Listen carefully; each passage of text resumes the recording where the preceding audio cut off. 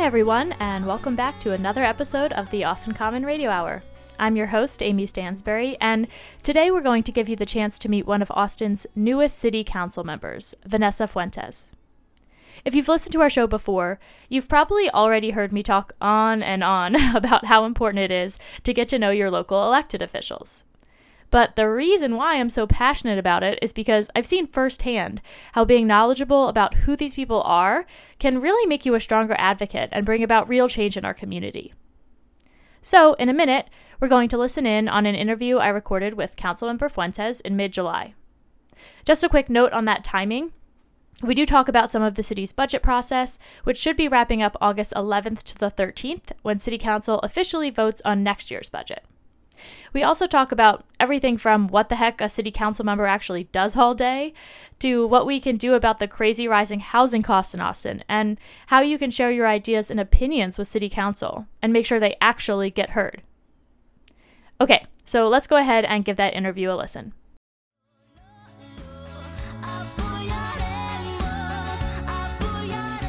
Okay, I am here with Council Member Vanessa Fuentes, and we're going to be talking all about City Council today. I'm really excited to be able to chat with you. You're one of our newer City Council members, and we're going to talk all about what it's like to be a council member and some of the stuff you're working on. Wonderful. Well, thank you so much for having me, Amy, and thank you, Austin Common, for all that you're doing in our community to inform Austinites and engage and educate. I appreciate everything that y'all are doing. Yeah, definitely. And so kind of along those lines, what I want to do is, recognize that I think a lot of folks, maybe they see city council in the news headlines or hear about, every once in a while things that are happening, but they don't really know that much about sometimes the people or what it's like to be a council member. You represent District 2. First, maybe let's orient people. Where is District 2? What's the part of Austin that you represent?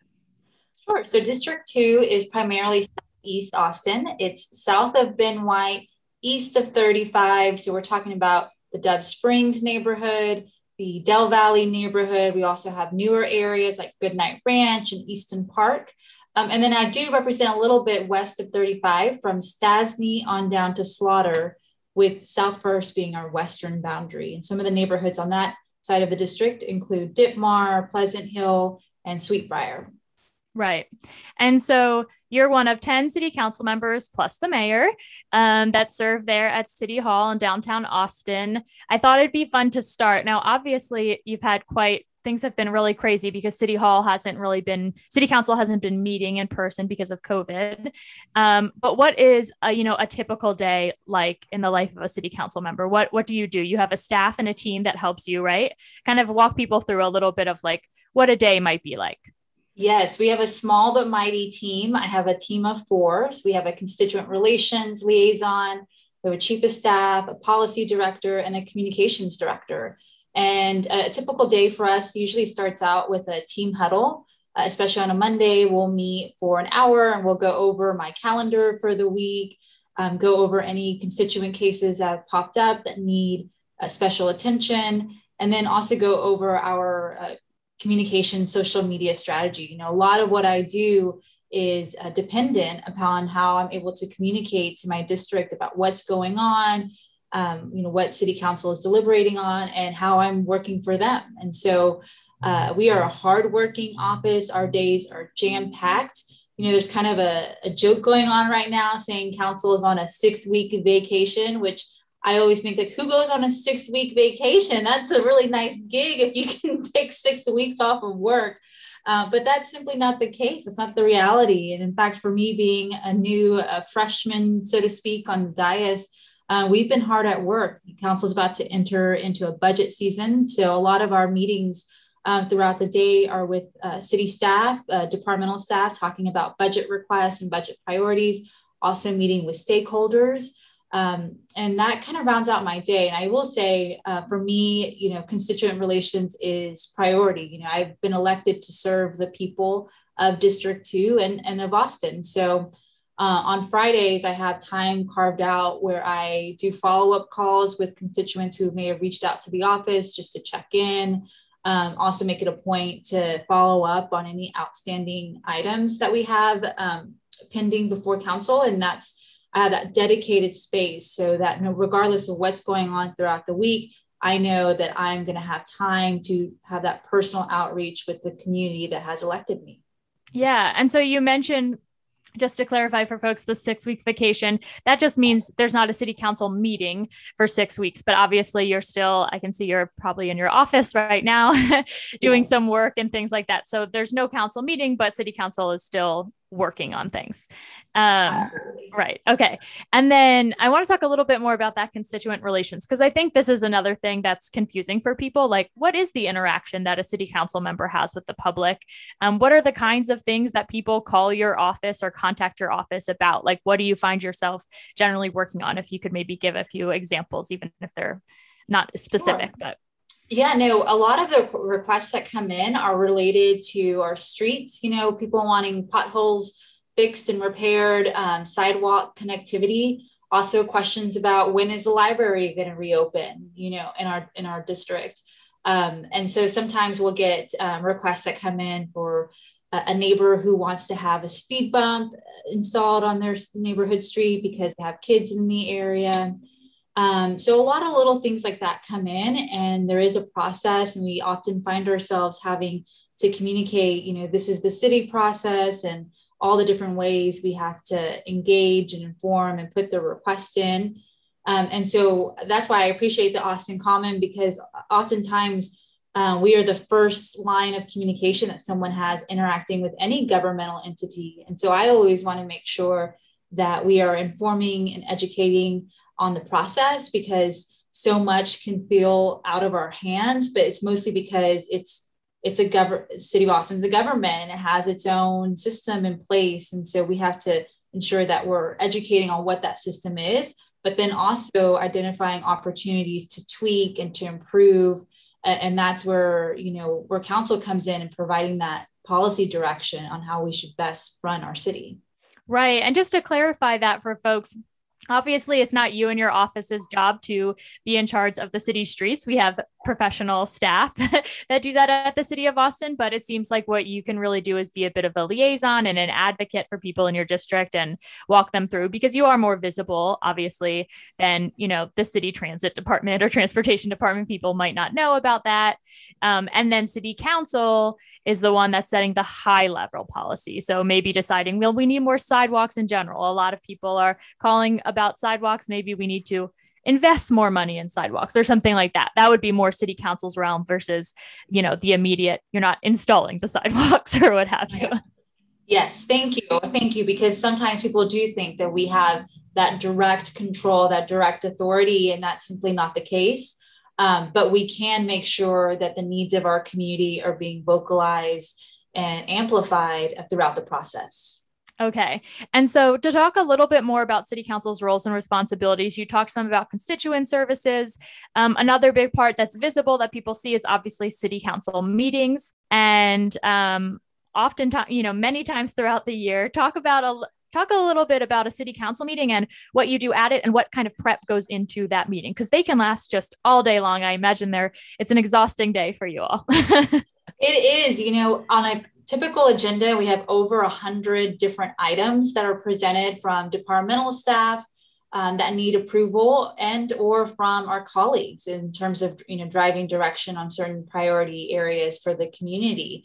And so it is a lot of work, a lot of time goes into preparing for a council meeting. So City Council usually meets every other week, on a bi-weekly basis. And so on Tuesday, we'll have a work session, and then on Thursday, we'll have the council meeting.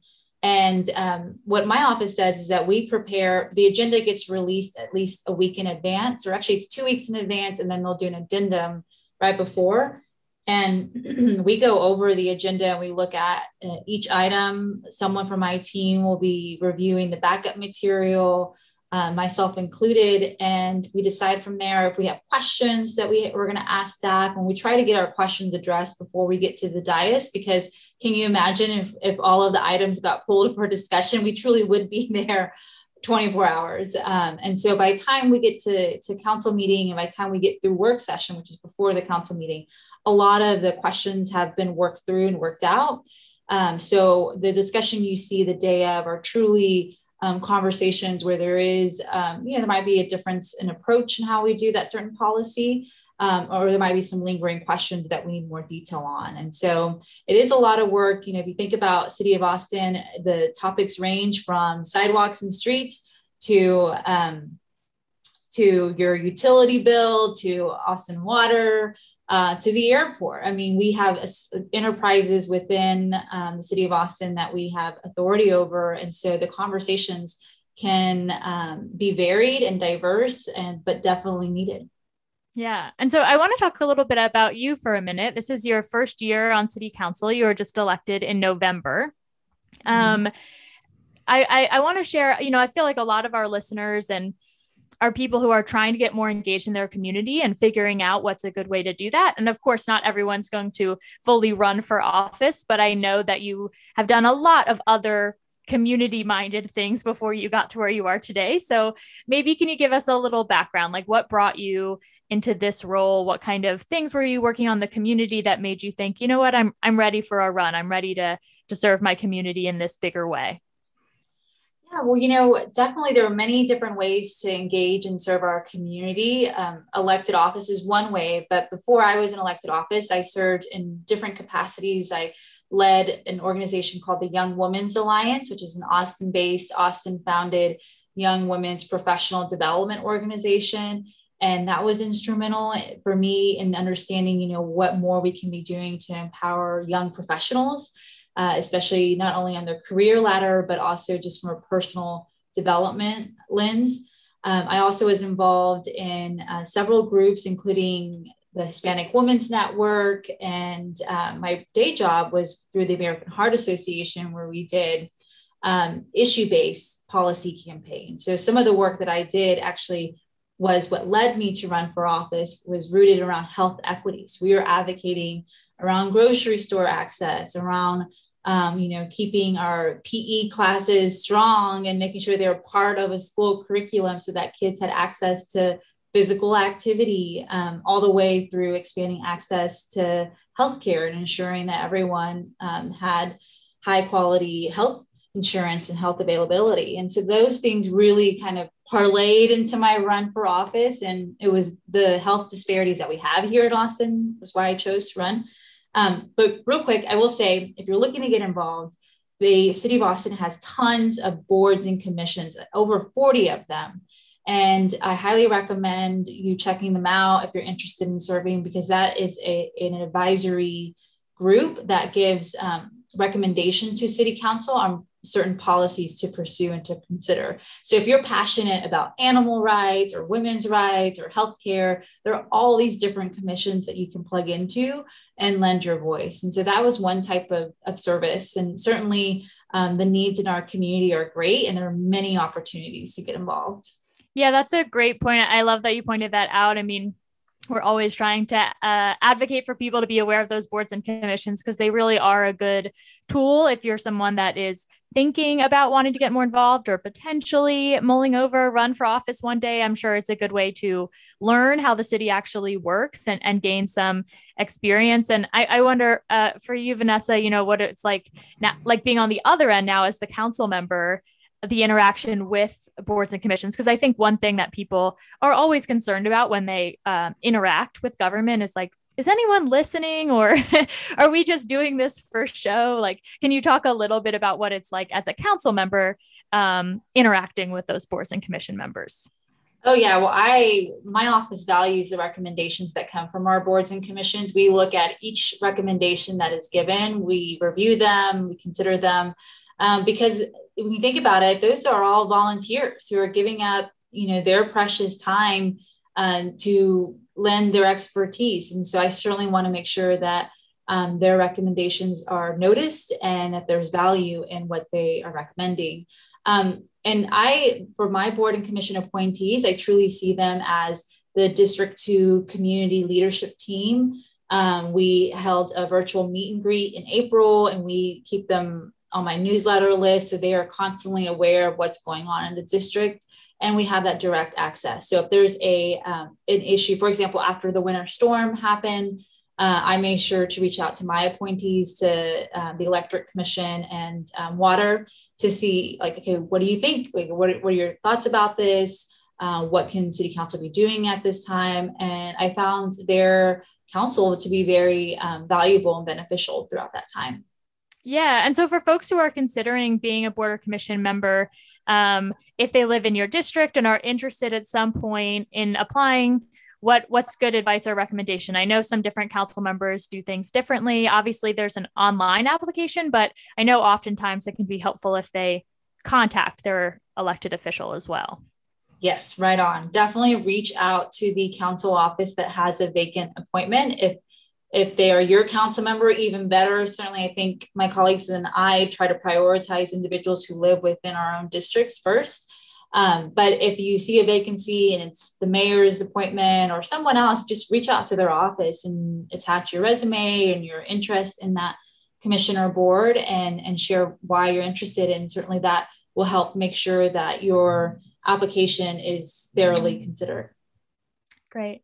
I want to talk a little bit about your first year so far, which isn't even finished, but it's been crazy. And there's been so much going on. I can't imagine what it's like to start this position during the pandemic. And then we also had the winter storm on top of all of our other issues and things going on in the city of Austin. I guess first let's start with the pandemic. Can we talk a little bit about what that's been for you? Everything has been virtual. It seems like maybe things are about to come back in person again, but how was it like starting off in this role in this kind of unusual space? Yeah, for me, it definitely, taking office amidst of a global pandemic certainly made the stakes even clearer. I knew right away that I would be leading in times of crisis and in an emergency.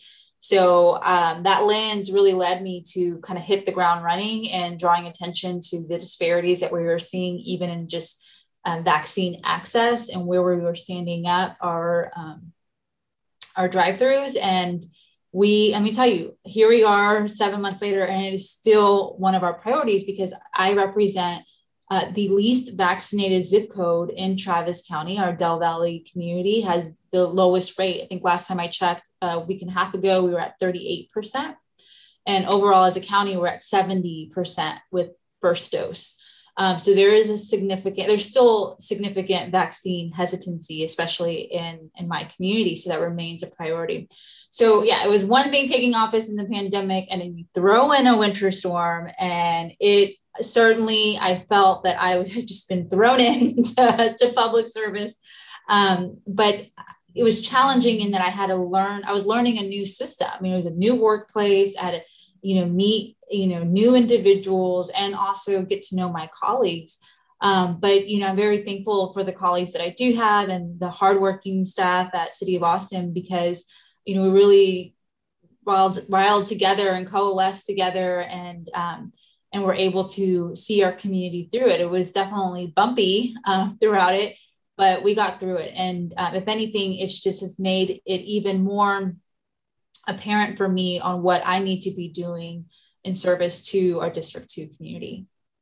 Yeah, I want to talk more about that health access and equity issues. I know that has been something that's been a priority for you even before you got elected, like you mentioned. And, the district you represent, healthy food access has long been a concern there. And I've talked to neighbors in the Del Valley area who have been advocating for grocery store and food access for a long time.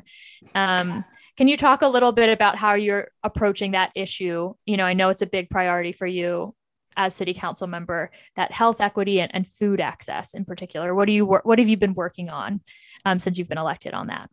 Yeah, first, I just want to draw attention to the fact that we do have food deserts in Travis County, and those food deserts are east of 35. And it really stems to systemic inequities that we face here in Austin, which results for us to have not only food deserts, but also a medical desert. We don't have a full service hospital east of 35. And then we have significant rates of chronic illness in our communities of color. And so it's all interconnected. So some of the work that I've been doing around food access include advocating for increased funding when council deliberated on the American Rescue Plan Act dollars. That's a federal program that injected federal relief into our community. And so we were able to get $3 million dedicated to address food insecurity here in Austin. As part of that, we're going to create a regional food system plan.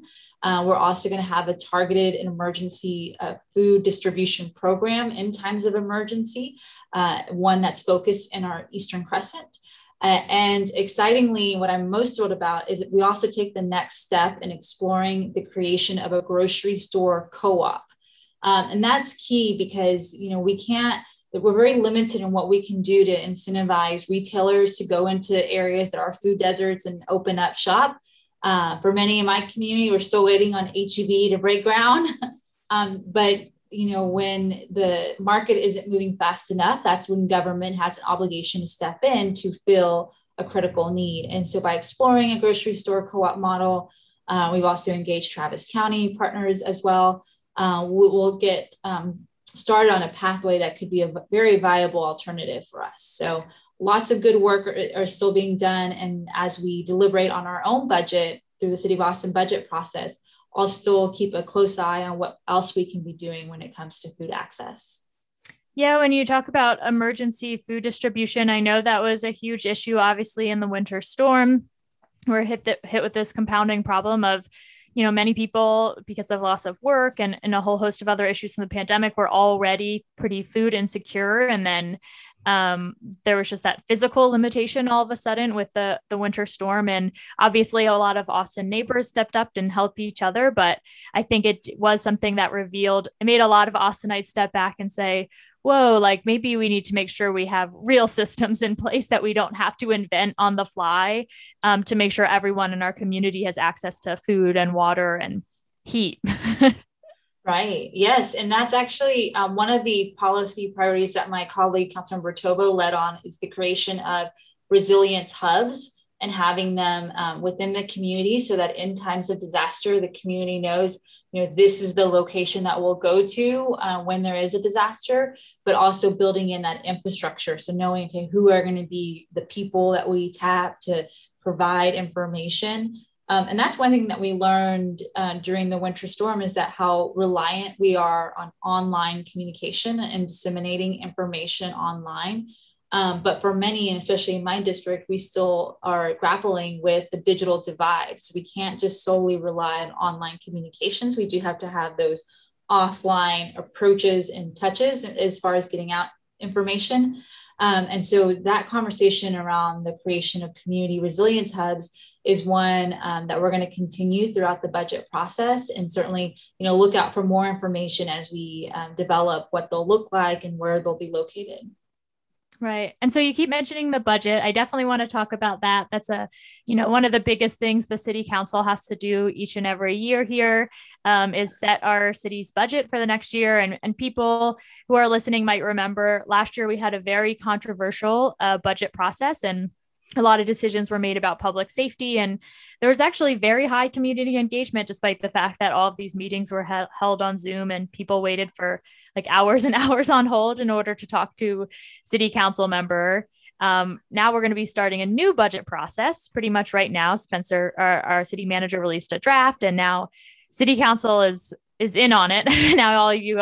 Let's talk about the process, I guess, really quick. So the city manager releases a draft with the staff, and then it's released to the public. So the public's able to look at it and share their ideas. And then of course it's shared with you all as a city council member. And so what are you and your team doing right now in this stage?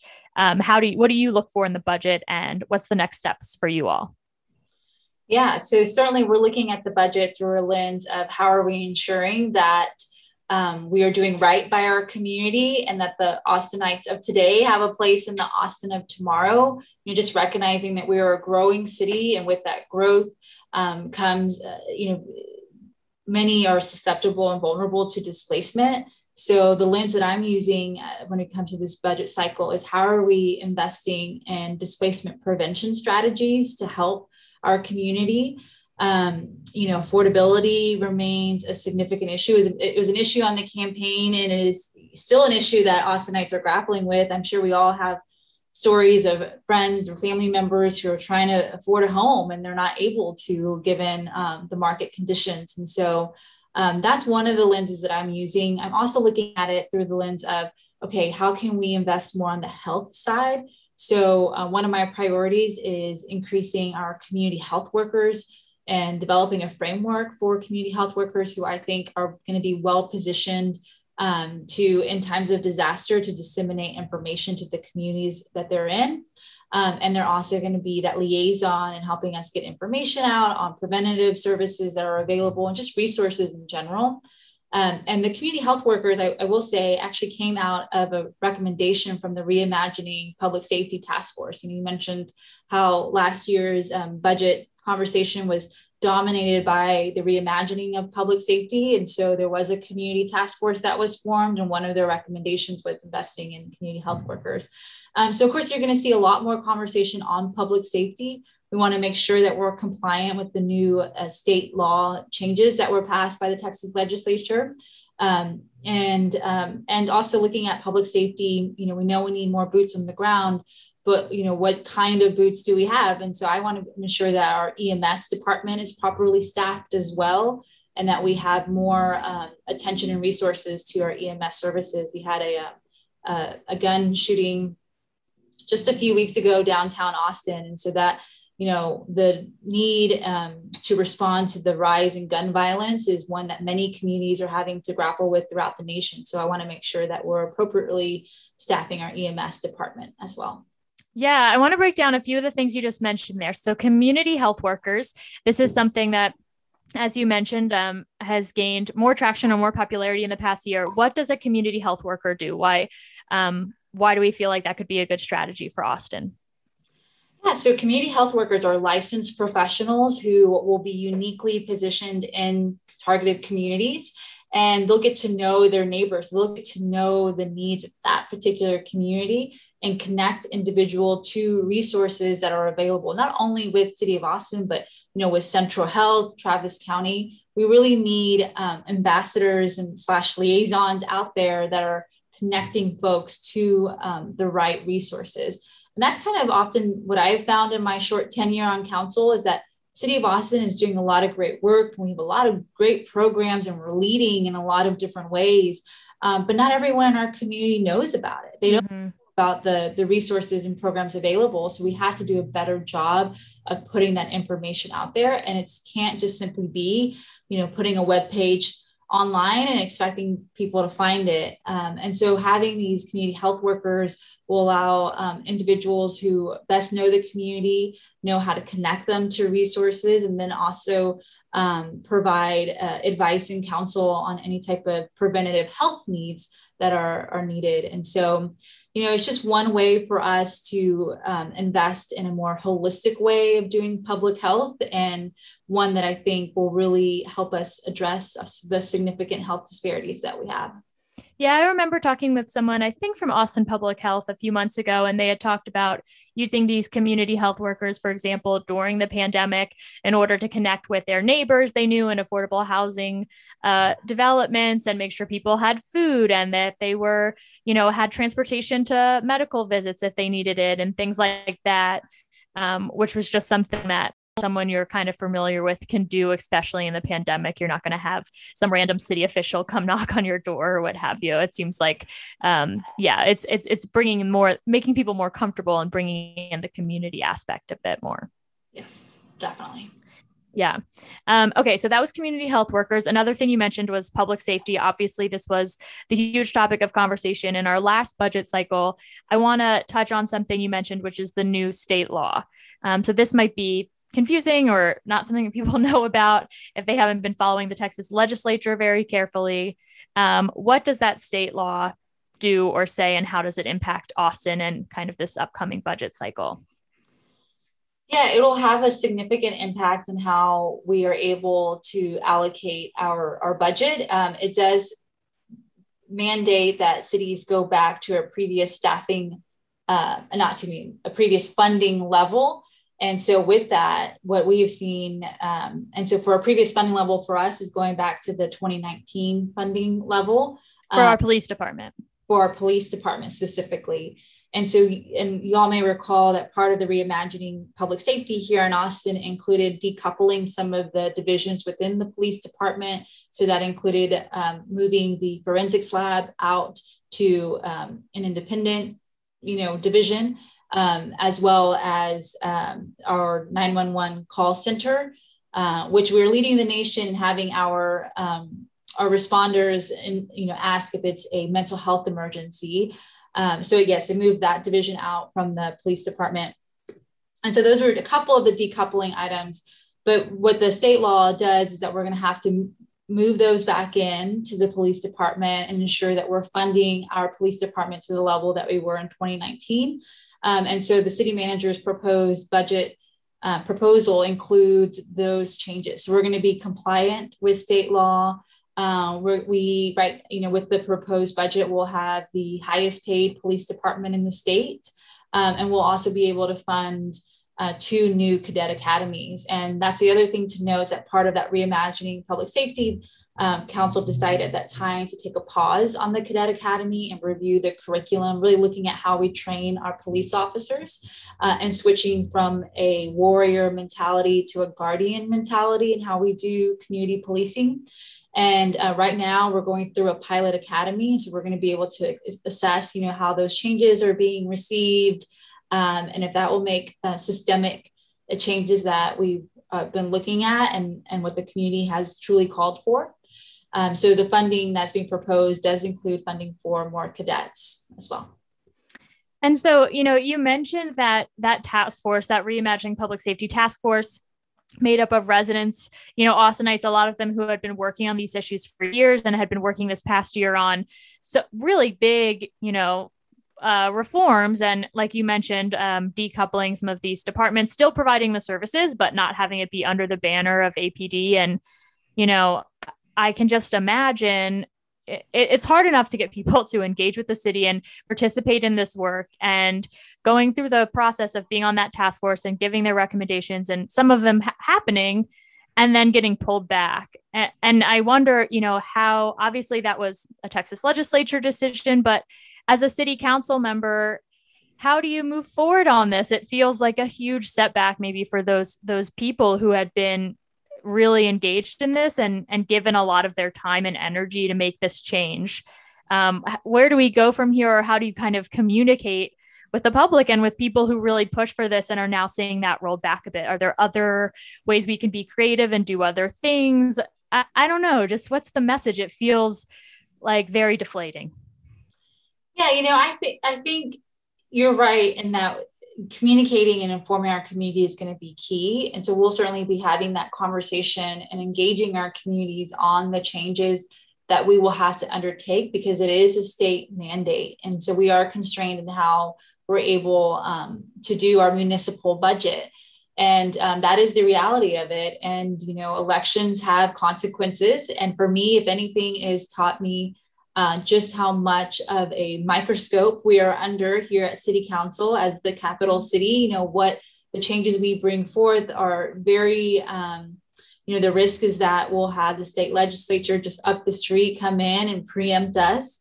And so we have to be more strategic and mindful in how we go about our policies, never losing sight of our values, what our values are as a community. We cannot let those go, but we need to be more mindful in how we go about it, for sure. So part of the conversation that we'll be having is, looking at how can we get creative with the changes that we've made in our police reform. And so even though we'll have to put the forensics lab and the call center, within Austin Police Department, we still want to ensure that they have the autonomy and the independence to carry out the work that we're doing. And so we'll have more deliberations on what exactly that can look like while still being compliant with state law. But certainly that is, I guess the politics of being a policymaker is one way to put it. Yeah. Do you think it's still possible for our city to continue our process of reimagining public safety and be compliant with the state law? Do you think there's a way to do both? Yes, in fact, the city, so as part of the reimagining, I think at least it was 23 million of last year's budget cycle was reinvested in different forms of public safety. Those reinvestment strategies will continue and are part of the proposed budget. So we are seeing that work and understanding that there are multiple ways that you can invest in public safety. So that part is still continuing. So for the task force that was assembled and that gave recommendations, there will be recommendations that will be able to move forward from what they proposed. They did propose quite a bit. But one of them that I'm super excited about is not only the community health workers, but also doing a pilot on a guaranteed income. And so we as a council passed a resolution back at the end of May that asked the city manager to come back with information on how we could do such a pilot. And so I'm excited to see if and how we're able to carry that policy forward. Right. And so some of those other reinvestments, correct me if I'm wrong, but might have included things like, I know we were just announced like a new family violence shelter. And I know there was some work around like an office of gun violence prevention or something along those lines. So those were some of those things that we have invested money in and will continue to. That's right. To do. Yes. And we just, I believe that we just named our officer for the gun violence prevention office. So that work is still continuing. Okay. And then the last thing kind of budget wise that you mentioned, it's on everyone's mind, is this affordability and housing. This has been an issue that's plagued Austin for a long, long time.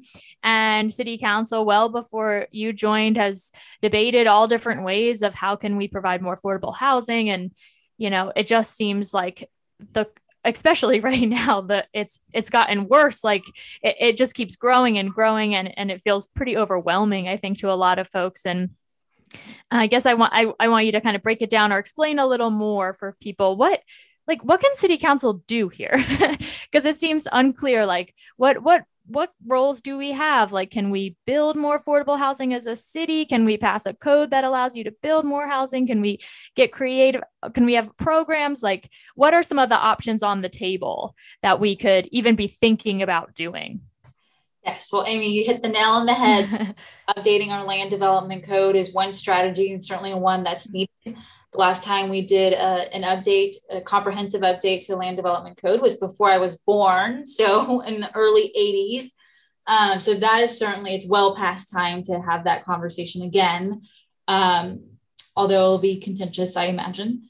But another strategy, and one that our community has invested in, is through the passage of Project Connect. $300 million is earmarked for anti-displacement strategies. And so with that will allow us to acquire land, so do land acquisition, and especially in areas that we know are gentrifying and or at risk of gentrifying and causing displacement. So having the city go in and purchase the land and then utilize that land to do income restricted affordable housing, either in partnership with a nonprofit developer or some other entity. We have really great nonprofit entities like the Guadalupe Neighborhood Development Corporation. It's a state model on how to do neighborhood housing. It'll allow us that flexibility, and that $300 million is huge. It's the largest amount that we've ever allocated as a city to do affordable housing. And just in 2018, we had a $250 million affordable housing bond. So there's a lot of resources that we have to inject into our community to ensure that we're being proactive. But I'm of the mindset that we need to do a lot more. I mean, this growth is very rapid, and certainly we need to be acting quickly given the market conditions. And so land banking, looking at outreach programs and how we inform our community about the programs and resources that are available is going to be huge. When we talk about affordability, something big that City Council did at our previous council meeting, as we voted to increase the homestead exemption to the full 20%. And also we did a seniors homestead exemption. And so that's going to give people a little bit of property tax relief. And so those are some of the strategies that we can do, but so much more can be done. And I truly believe that Austin can be a leader in this area. And I want us to be a leader. I'm determined for us to be a leader in anti-displacement, ensuring that Austin is affordable for everyone. But it is going to take a lot of dedicated effort and work. Yeah. I just want to quickly define two of the terms you just mentioned for folks. One is the homestead exemption. And my understanding there is City Council increased it to 20%, which I think is the full amount allowed by state law. And what does that mean? Just like in simple terms, what does a homestead exemption do for a homeowner? So it takes for homeowners, it takes 20% off of your evaluation from what you get taxed on. So if you have a $350,000 house, you'll take 20% off of that, and then you only get taxed at whatever is the remaining value of your home once you decrease that 20%. So it's a way to do some tax relief. And we had not gone to the full 20%. So it was significant for us to go to the cap. Right. And so the idea here obviously is like a lot of people's property values have increased, at least that in the past year. And so You're able to accommodate, help out a little bit with that crazy increase in a lot of people's property values. Yes. Okay. And then the other one really quick is land development code. I'm sure we'll be doing episodes on this in the future, maybe a little history recap for people who are newer to the city and aren't as familiar, but just very briefly, what is a land development code? Why is that a potential tool for increasing affordable housing in a city? Yeah, the land development code is our guiding document and how we're able to build and shape our city. So it determines the type of housing, where you can do certain types of housing and the height of housing. And it's just such a critical piece of city planning. A lot of what city council works on is zoning cases. And when we have a land development code that constricts how and where we're able to do housing and build housing, it impacts our affordability. And so if we really want to get serious about addressing affordability here in Austin, we have to look at our land development code and figure out ways for us to create a more compact, connected city. And for my district, I represent Southeast Austin. That used to be more of a suburb of Austin, although now it's like fully integrated. Given the growth, it certainly, we're dealing with the lack of infrastructure. And so looking at how can we have a land development code that really provides for that growth and plans for that growth. And so there are many multitudes of ways that the land development code is important. And I hope that we can revisit that conversation soon. Yeah. And so running through all the issues City Council's been dealing with, we talked about public safety and the budget and health. I want to touch on homelessness as well. This is an issue that I think everyone in Austin has been following pretty closely. And we've done a lot of episodes on it, but I'm wondering if you can just give people maybe just a brief update kind of on where we are as a city. Obviously, we had the passage of Prop B, but in addition to that, I know City Council has recently committed to making some really big investments in coordination with, not the nonprofit and business sector. Kind of where do you see us heading with homelessness and trying to come up with some real solutions? Maybe if you can highlight a few key things City Council has worked on in the past few months that you feel like are pushing us in the right direction. Sure. Well, one key thing is that we have a plan. That plan was formulated by the community, coupled with not only members from the community, but also individuals from the philanthropic sector, from the business sector, and government. So it's important for us to have that guiding vision in that plan. And that plan consists of rehousing 3,000 individuals within 3 years. It is a very ambitious plan, but it is what we need, especially with the reinstatement of the citywide camping ban. And we did have a state law pass that will go in effect in September that will do a statewide camping ban. So the most pressing thing that City Council is dealing with right now is where can our unhoused individuals go, knowing that we are doing a phased implementation of the camping ban.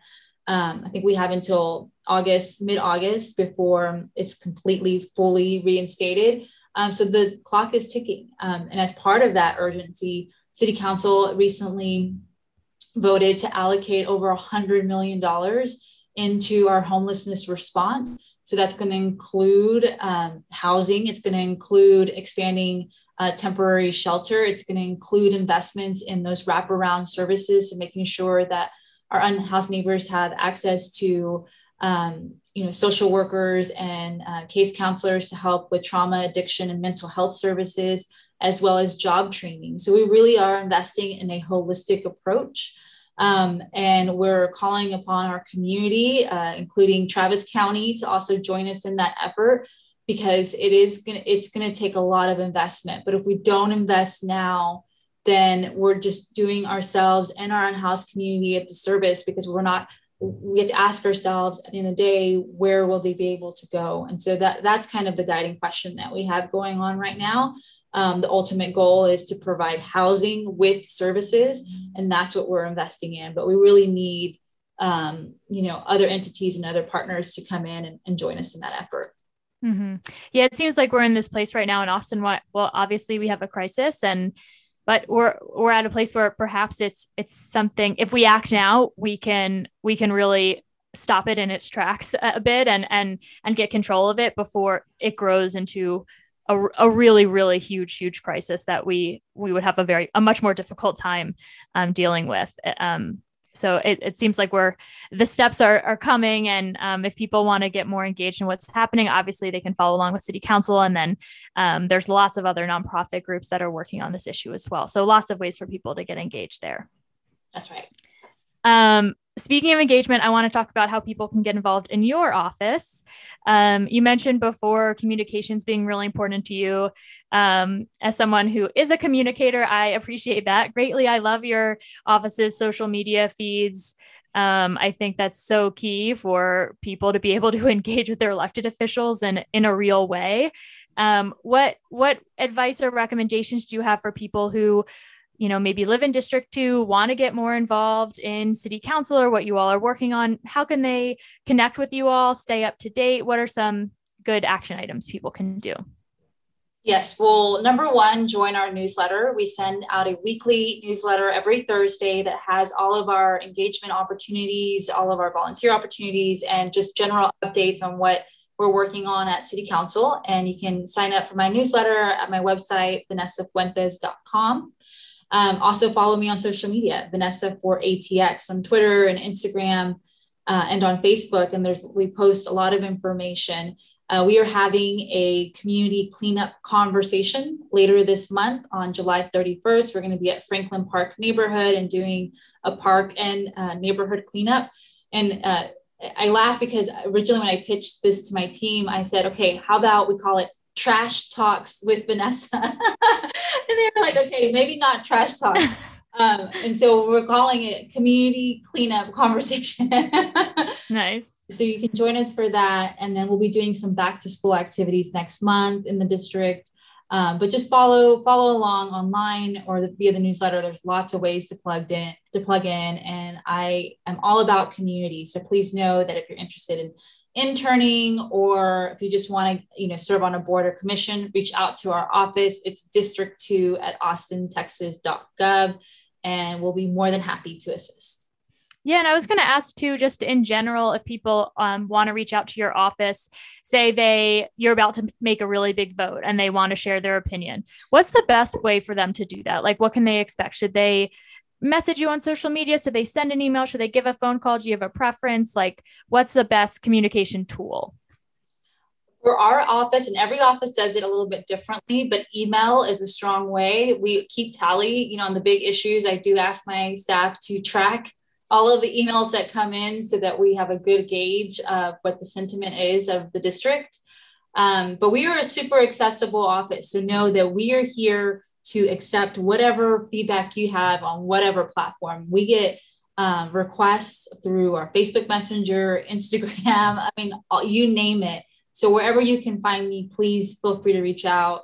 My team is on it. I have an incredible, hardworking team who are truly in this role because they want to serve our community. So feel free to reach out on whichever platform that you would like. Great. And so before we close, I just want to, pull back a bit and take it, take a bigger look at it as someone who, again, you're a newer city council member and came into this with a lot of community experience. And I guess I wonder, what's your overall philosophy or approach to this role? And, obviously you are having an impact already, working in the nonprofit world and things like that. Like, what made you feel like I'm ready to be a council member and I feel like I can do more here, and kind of how do you allow that to guide you? Because, it just feels like there's 1,000 issues that pop up every day in Austin. It's a big city. There's a lot going on. We're changing really fast. And I think there's a lot of anxieties around that as well. Like how do you keep yourself focused and grounded in that? I mean, I think for me, it's just making sure that when an individual has an interaction with my office, that I want them to have a positive, smooth experience. I mean, I take very seriously that we are in the business of serving the community, of serving the public. And I want folks to have trust in that their government is here for them and that we are represented and part of that system and can see ourselves reflected in that system. What I love about the job that I have is that it's all about solving problems. Like, it can be small things about making sure, an individual's trash gets picked up on time, all the way to addressing systemic changes. And so that of course takes lots of work, lots of political will and consensus building. But that's what makes my work so dynamic and so rewarding, is that the changes that we are making here at City Council truly make a difference in someone's everyday life. And that type of impact is incredible. And so I take very seriously this honor and privilege. I was raised in a small town called Brady, which is population 5,000. And so every day that I get to represent Austin, I think my lucky star is to think that, Austin took a chance on this small town girl who's made Austin her home. And so I want to do right by our community. Well, thank you so much for taking the time to chat with us today. I really appreciate it. Thank you. Thanks for having me.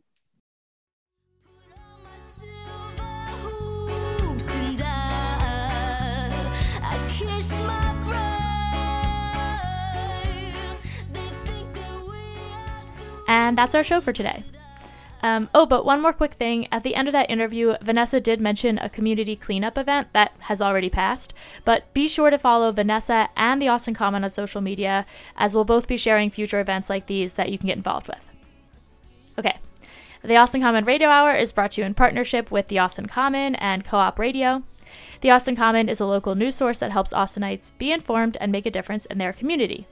You can learn more about the Austin Common by visiting theaustincommon.com or following us on Instagram at _Austin_Common. Co-op is a cooperatively run community radio station based right here in Austin, Texas. To listen to more of KOOP's amazing lineup of shows, visit koop.org or tune in to 91.7 FM. This show is hosted by me, Amy Stansbury, and produced by John Hoffner. You can find podcasts of the Austin Common Radio Hour on Apple Podcasts, Spotify, Stitcher, and Google Podcasts. And one quick friendly request on this: if you do like our show and you find it useful, please consider rating, reviewing, and subscribing on your favorite podcast app.